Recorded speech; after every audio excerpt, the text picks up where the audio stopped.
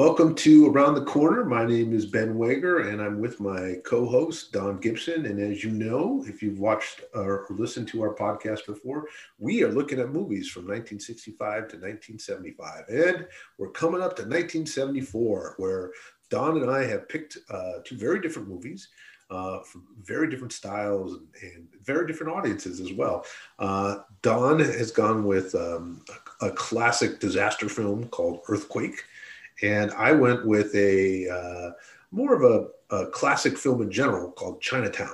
So without further ado, we're going to let Don open it up by giving us a little background on Earthquake. Yeah, well, you said it right, because Earthquake, when it was advertised originally, was in Sensurround Sound, and I still don't even know what that is. But when we started this, the first one you did, you talked about your memories of watching a film and, just lying around the living room and seeing Where Eagles Dare and the memories.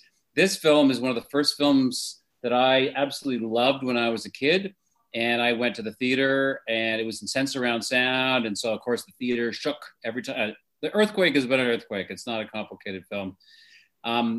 Funnily enough, though, there was a subway line that went underneath the theater. And so, every time it was approaching, is it a tremor for the earthquake? The characters aren't reacting. So I remember that quite vividly. And it's also the first film I ever saw twice. I went back like the next week because I thought it was so great. And I think it's the first time I've seen it since then. It's about 40 something years ago. And I wouldn't say it really holds up as well as my memories, but there are some really great things about this film. I mean, first of all, Charlton Heston is the lead.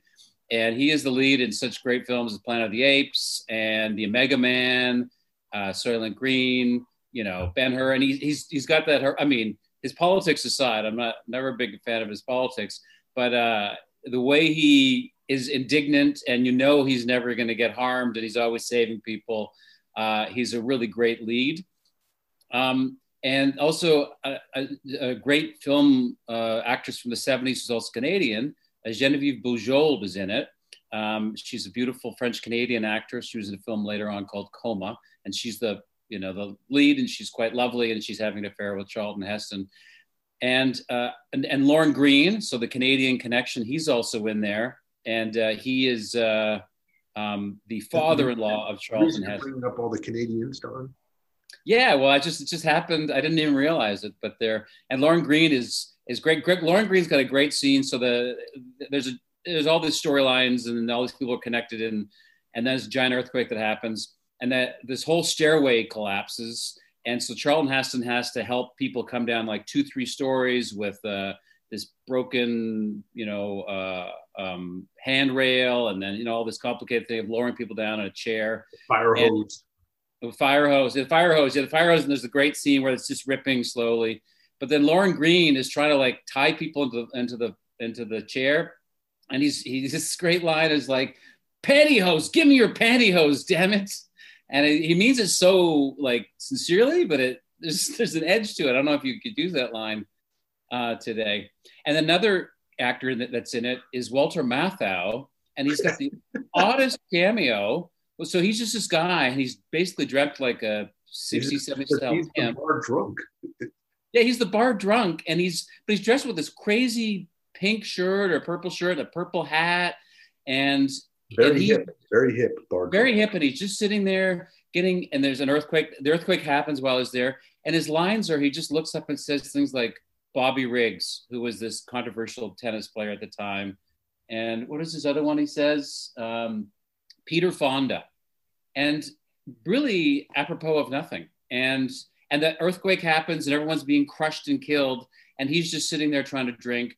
And by the time when the earthquake finally ends, he just falls off his stool because he's really drunk. And that's the last. I was really surprised by how long some of the shots on him were just trying to manage this little shot. He was trying to. I know. They spent there was one point where it was probably a minute of the film of him just. The earthquake's happening and he's just trying to hold his drink steady and he's not sure if he's drunk or it's what's going on. And it was amazing to me that they spent so much time on that one shot. And I noticed too, also, he did not get credited as Walter Matthau in that movie. He went with his full Polish name, Walter Matthauszewski or whatever his his Yeah. his original name is, which I thought was very funny because there was absolutely no benefit to him in that movie whatsoever. But go ahead. Yeah, well, no, that's the funny thing. It's like his like in terms of like a story and all these characters, there are stories and they all sort of come together and there is some sort of tone or theme, but there's just sort of like just like his role has nothing to whatsoever to do with the film. And he's got these funny lines, and as you said, he probably gets about 2.5, 3 minutes of screen time, and there's really no reason for him to be in the film at all. And another, so in that bar, so our other main guy, what's his name? It's George Kennedy. And Yeah, George Kennedy, he got his name 5 or 6 years previously. He was in Cool Hand Luke, and he won the Oscar that year. He's a tough guy in Cool Hand Luke. Yeah, and he also was in another film this year, which I think is a better film called Thunderbolt and Lightfoot. It's George Kennedy and Clint Eastwood, and it's a cop, it's a crime drama, and he's pretty awesome in that too. But anyway, he's this cop that really believes in doing the right thing, and he just became a cop to do. And the film opens with him chasing a really bad guy that ran over some girl, and he chases him to somebody else's district. He gets in trouble, and he's suspended from the force because he doesn't follow the rules. And then he's in that bar where Walter Matthau is, and saying, "I just became a cop because I want to do the right thing," and they're firing him. And then this guy, Miles Quaid, there's a stunt bike driver in this, like he's kind of like a black Evel Knievel. And he's played by, who's that? It's Richard Roundtree. Yeah, he was that guy's famous for the blaxploitation. Yeah, he was Shaft. Yeah, he was Shaft, right? And then he's got this girl, like this sort of pinup girl that sort of like is his, the sexy girl with him. And the crazy thing is that's Victoria Principal, who was famous in Dallas. No, wow. And she's got this giant fro wig on. She's supposed to look Latina or something. And it's just when you look at this stuff now and realize, because these are all well-known actors, and they're all just doing this kind of cheesy. I mean, in terms of the film, it's kind of like an Adam 12 or an Emergency. I don't know if anyone remembers those TV shows in the 70s. It's all just campy. The acting isn't great, but no one really cares. It's just such a B movie in general. I mean, it's a B movie with A-list stars in it, though. Yeah, and that's the funny thing. And this is great scene. So Lauren Green, it's not Lauren Green, George Kennedy, he's the good guy, and then the motorcycle stunt guy says, "Hey, you got to give me some money to help me build my props." He's like, "I'm done giving you money. I ever lent you money." So then he gets Victoria Principal to unzip her leather jacket, and she's wearing one of Miles's tour shirts. Tight shirt. Yeah, and she's wearing a shirt. There's no bra, and and the camera is just staring at her breasts. And George Kennedy is like staring at her breasts, handing money over to the guy. It's like basically a lap dance, it's a PG lap dance, like a little flash. It's so weird, but he's the good guy, and she's just like standing there looking at my breasts, and it's this whole weird scenario. Like, who's this character, and why is he giving out all this money just to look at this woman in a t-shirt? In terms of like story arc and everything. You're not looking at this film. Well, they just needed the TNA in the movie. TNA in the movie. She's running around screaming a lot, and then of course she's caught looting. Which all she is, I don't know why the earthquake happens. She was looting a donut. Yeah, she was like taking a donut. I don't know why she's suddenly so hungry because I think she ate a while ago, but it's like she's been starving for days. She goes to the cafe to get a donut, and this guy who's the manager of the grocery store is now in the National Guard. But he's got this really evil darkness to him, and we find out in his apartment he's got all these guns and knives and it's like they added like a whole post-apocalyptic kind of vibe to the movie. Yeah, like society is broken down, and now whoever these guys take over has the power. Yeah, and there's like these three guys that live in his apartment before, and they're all mocking him, and then they're caught looting, and then it's his opportunity to get revenge, and so he kills them all. Yeah, cold-blooded in front of all his cold-blooded, guardsmen, and they're just like, "Hey, you shouldn't do that. I'm calling the officer." Yeah, and then Victoria Principal comes around and says, "No, don't worry, I'll take care of you," and then he puts her in this abandoned building, and then it's a rape is going to happen. Of course, George Kennedy shows up in the nick of time and kills the guy. But these stories are just so random. Yeah. The reason to see this film is definitely, I mean, the special effects are pretty good. I mean, they're dated now because they use a lot of models. There's no CGI. I mean, when the dam breaks, it's really doesn't hold up because it's just models. But there's some pretty cool. They use the back lot. they use massive sets, and there's these scenes where people are running the street and they're throwing these giant styrofoam, blocks of whatever, but it's supposed to, and the people are getting crushed by these things. Oh, it's so cheesy. Awesome. I didn't think the special effects reminded me of like a really bad Japanese monster movie, like back in the 50s. It was they won the award that year for best special effects. Yeah. Well, there were a couple of things that were staged that looked good, but I would say like probably 60% of the special effects, you were like looking at the chicken wire and the duct tape around the it's not quite that bad. Paper mache, it just, things like big girders were hitting people and then bouncing off of them. Instead of like crushing them, it was like they'd bounce off, the girder would bounce off the back of the person and they'd still be standing there going, and you were just like, oh, wow. Okay. So there was, lacking. There was definitely, they spent money on probably Charlton Heston's salary, and then everything else was cut down to the bone. Well, no, that's not true. I think you're giving it a pretty hard time, but because some of the model setups they did are pretty cool. I don't know. I know it's not, it's certainly nothing compared to CGI. It's no, but it did have a certain railroad track, railroad train kind of set. And interesting. So when I saw this film when I was a kid, there's a scene. So the earthquake happens, and then all these people at the top of this building, and then the elevator door opens, and all these people rush on to get on the elevator to go down. And I don't know what these people are thinking, but that's what they do. And of course, we know it's going to be bad, and they get on, and then of course there's bad things. It starts rumbling again, and so then there's this great. I was terrified when I saw this as a kid, and the elevator collapses, and they tried to mimic what it'd be like for the elevator to go down like 25 floors and then bounce up again. And apparently they tried to do this thing for like 3-4 days to do the shoot. They never could get it. And then the final version, what they do is they just throw cartoon blood on the lens of the screen. And I thought it was the weirdest sort of experimental idea. But then I read about it. It turns out they just couldn't figure out how to do the special effect, and they just ended up doing this really cheap thing that was a disaster. They spent 3 days on shooting the elevator scene, and in the end, they never could. It never worked. So yeah, well, I would agree. I don't think it. Well, that's not what but I thought it was funny that it was so Darwinian. Just watching all these people in an earthquake get on an elevator, and you're just thinking, okay, those people stupid. It's like common sense is like stairway. It's an elf. It's the whole building. And the same thing. I don't know if you've seen Towering Inferno. So that came out the same year, and that even had a bigger cast. That had Steve McQueen and Paul Newman and others. It was a really big cast, and they had the same things. It's a giant building. It's on fire. And they have the same things like, okay, don't take the elevator because it could open on the bad floor. And the doors open, and of course 20 people fled onto the thing, and of course it opens on the burning floor, and then next time we see them they fall out, they're all on fire. And I'm like, and just as you said, is these films are definitely Darwinian. It's like, look at this group of people that's going to die, and then totally. We see it happen. That was exactly how I felt. Like on the dam, the people with the dam, they're like, it looks like there's some kind of crack there. That crack wasn't there before. Wait, I'm gonna go back into my house and I'm gonna get some more stuff during the earthquake, So totally.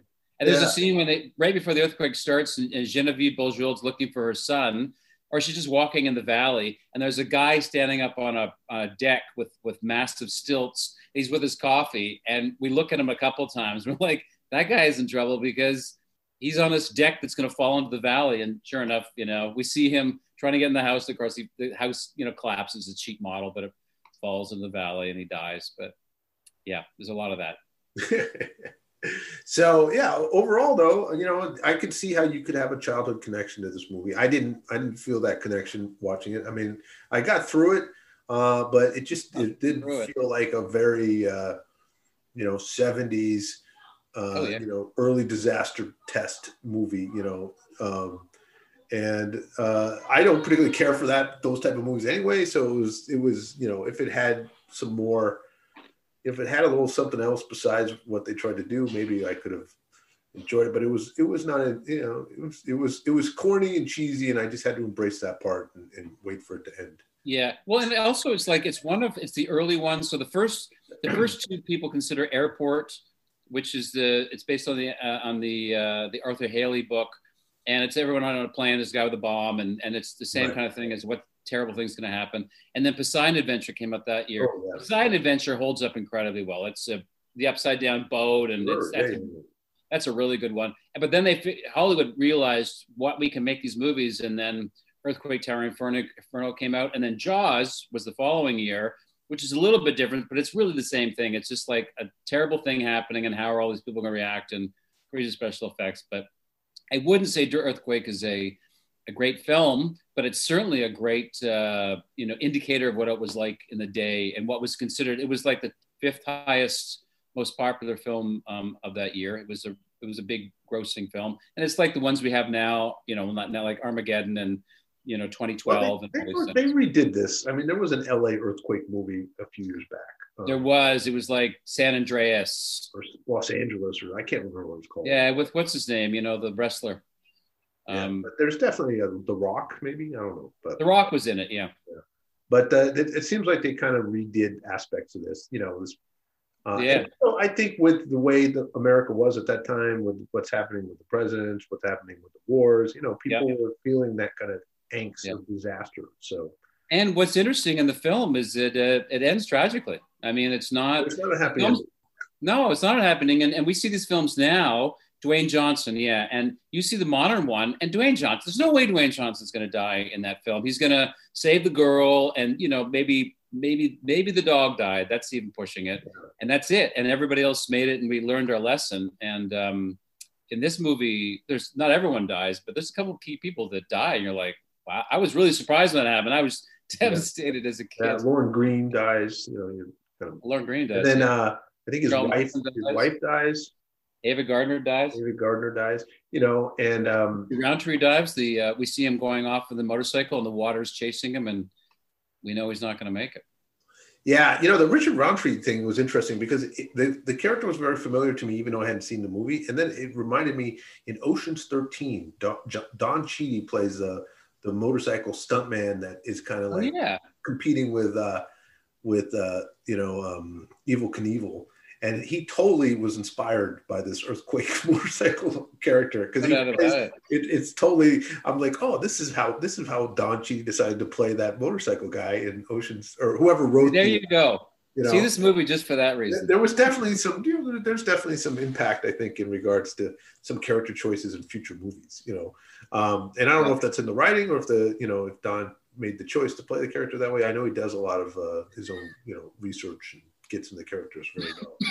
But I think when we look at this movie, it's I think it's probably a fun movie to watch if you play drinking games too or something like that. And really on a big screen, really loud, because you got to get the sense around sound. Yeah. What I don't know. You have that set up in your house? I can't remember. I've been to your apartment, but. Well, you can play it loud. You get the surround sound. You get the whole. Pretty good. It doesn't quite max up with the technologies today. You need some subwoofers, under the couch. Or subway train going underneath your building, and you're good. There you go. Yeah. All right. Well, I think you covered Earthquake very well there, and it's definitely a movie where you should just involve a lot of alcohol and some friends and make some drinking games, and hope there's a real subway train going by. So let's go on to the next movie. The next movie is Chinatown, which is considered a classic, I think, by most film critics. It's considered, some would say that it was the most perfect screenplay ever written in regards, and I believe Robert Towne, was that the name of wrote the screenplay, who actually, he wrote the screenplay with in mind that Jack Nicholson would play the main character. They had a strong friendship. They'd been roommates before, and coming up as actors. And the movie, basically, to tell you the story briefly, it's a classic kind of private investigator falls into an easy job that turns into a very complicated job where he's been played, and it unravels into a big conspiracy with the water agency at Los Angeles, and the people who run the water agency, the powers of Los Angeles in regards to this area, and all these other aspects with a beautiful woman who we thought was somebody else, and then Dunaway. There's a lot of and the whole thing is done in the perspective of the main character, Jack Nicholson, who's in every scene, and and it's directed by Roman Polanski, who was considered at the time a very hot director, and it was produced by Robert Evans, and so it was quite a powerhouse, with a strong cast, a strong director, a strong producer, and surprisingly, it was critically acclaimed and nominated for I think 11 Oscars or something. But it actually isn't considered a commercially successful film. I think up to now, I think it's made less than $30 million on a $6 million budget, and so it was not. I think 12 million might have been its first year debut. So it wasn't picked up commercially, but over the years, it's academically and cinematically, it's considered a classic film. And when we watch this film, there's a lot of interesting things that you see. I mean, obviously Jack Nicholson. I think that's probably one of the best films that I've seen him in regards to the overall strength of the character. He usually plays this kind of.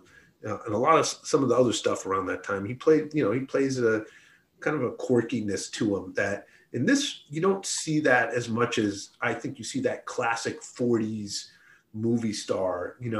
A lot of the flavor of the movie was kind of filmed in that classic style of beautiful leading lady, the way they made Faye Dunaway with the pencil eyebrows and the flawless skin.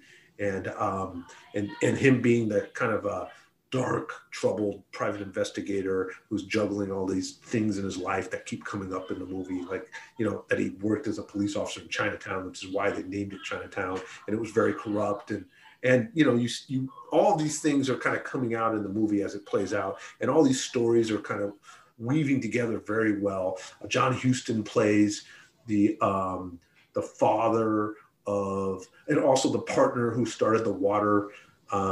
He sold the water company to LA. So he had controlled the water for years and sold the water company to LA. His partner, who was the wife, who Faye Dunaway was the wife of, his name was Hollis Hollis, yeah. Mulray.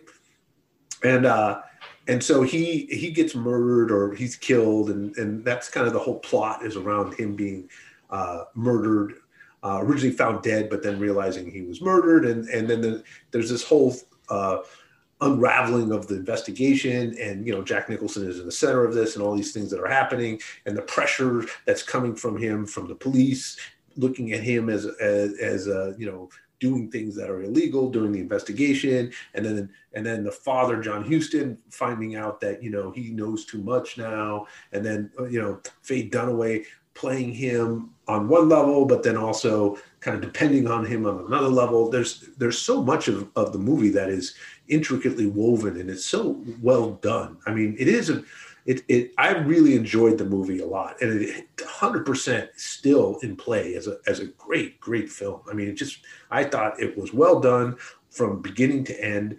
I never felt like I was like, oh, when is this going to end? I mean, I was just enthralled and interested in the movie the whole time. And Jack Nicholson, so charismatic in his role that whenever he's on the screen, it's very. And there was some great support. Burt Young, who is in there for a very short time, but a key role in the movie. And Burt, I don't know if you know who Burt Young is, but he was in Rocky. He was the Rocky's his older brother?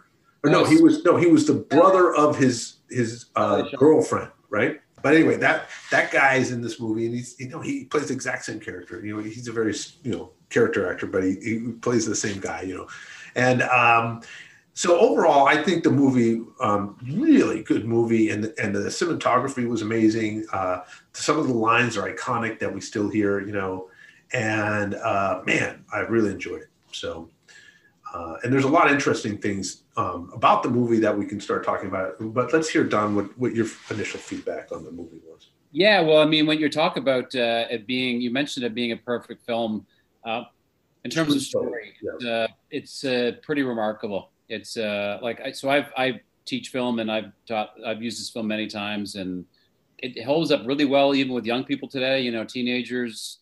Uh, the story is really simple, it seems like, and then you get more and more into the layers, and they just say, oh, somebody's playing someone else, and there's someone's conning, and then it turns around, they don't even understand what they're doing, and those layers are really well played out. And in the end, talk about iconic lines. You know, the final line is like, Jake, you got to go. It's Chinatown. And this whole thing of like, what is Chinatown? Chinatown is the literal place. It's Chinatown where bad things happen. But it's also this mindset of like, Chinatown is how the world is totally corrupt. There's nothing you can do about it. There's all these things you can read into it. So yeah, it's like a neo noir. So this is like, you know, the film noirs were in the 40s, you know, all this post war, or during the war, it was all dark and, you know, depressing, and bad things happened. And this is done 30 years later, same themes, as you said, a private investigator and all these things going on. I totally, John Huston as Mulray, Mr. Mulray, Faye Dunaway's father, is one of the best villains I've ever seen. He is so terrifying. I don't think he is Mulray. That was the husband, but no, it's Mulray, Mrs. Mulray. Yeah, it's Mulray. Hollis Mulray was the guy who was killed, and then his name was like was it Crown or Sloan or some. No, she's Mrs. Mulray. Yeah, but John Holland is John the father of her. So she had her husband's name. And you're right. His name is Cross, not Mulray. Yeah. He's such a, like, there's got a great scene where Jack Nicholson as you know, the private investor, Mr. Gittis, and he's down with him, and he says, Mr. Gitz, and then Nicholson corrects him 3 or 4 times. It's Gittis, and he keeps calling him Gitz, and then they're served the food, and it's fish, and then it's a full fish with its head on, and he's got this great line. It's like, I like eating the fish with their heads on. And he just says these things that are just like irritating, but it's not like, it's just menacing and evil. So he is great. And the other one is Polanski. Polanski also plays a small role in this film. Yeah. He plays a small-time crook who iconically cuts Jack Nicholson's nose. And it's this great scene where he puts the switchblade up his nose and he holds it.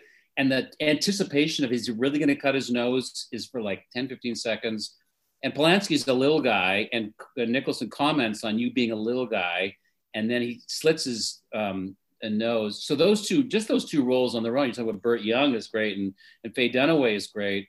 It's such a beautifully played and written and shot, that the images are beautifully framed. I mean, in terms of filming.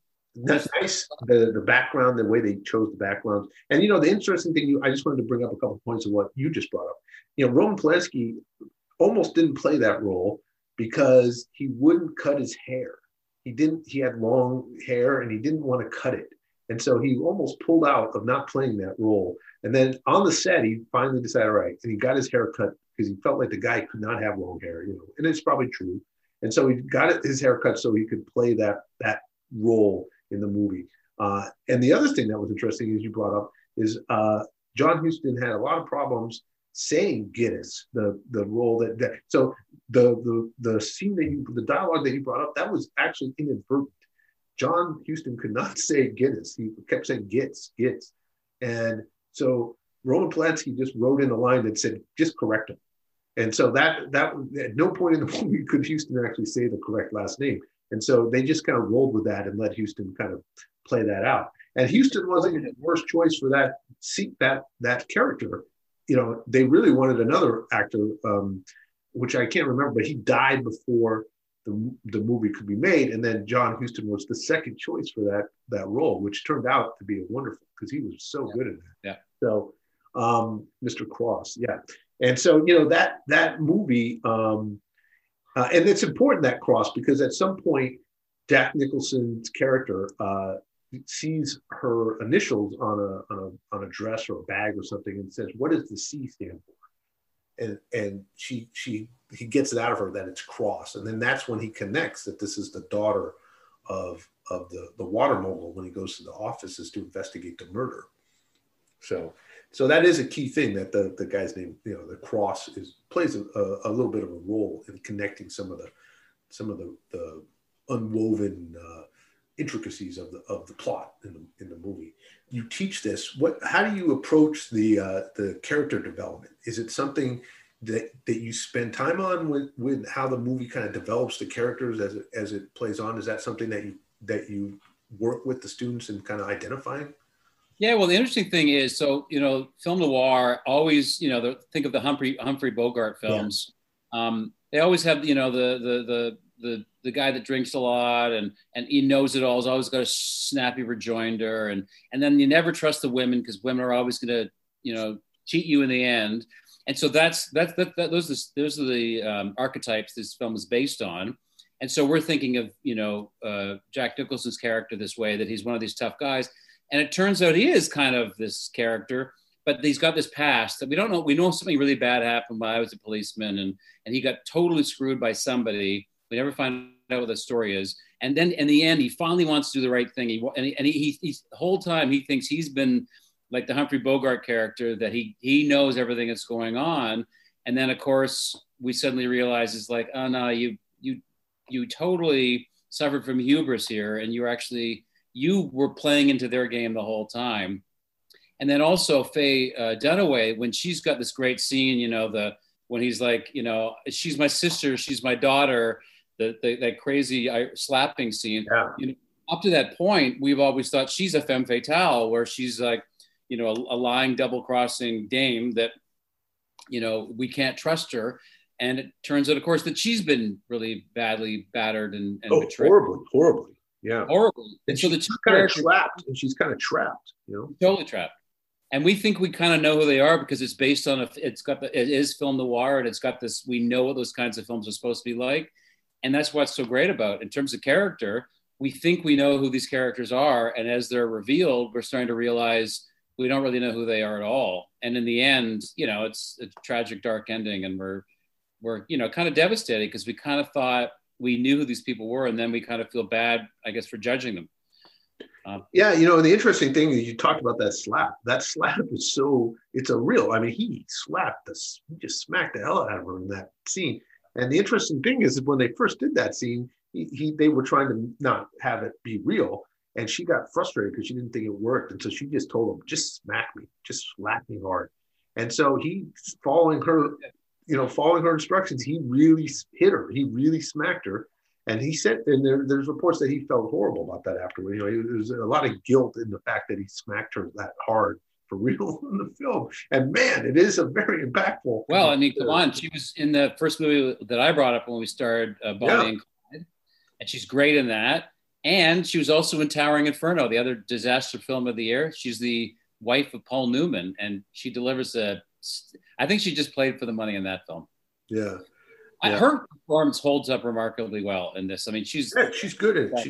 And the ending, which is tragic, actually wasn't supposed to be that way. They Polanski forced Town, the screenwriter, to change the ending to make it much darker.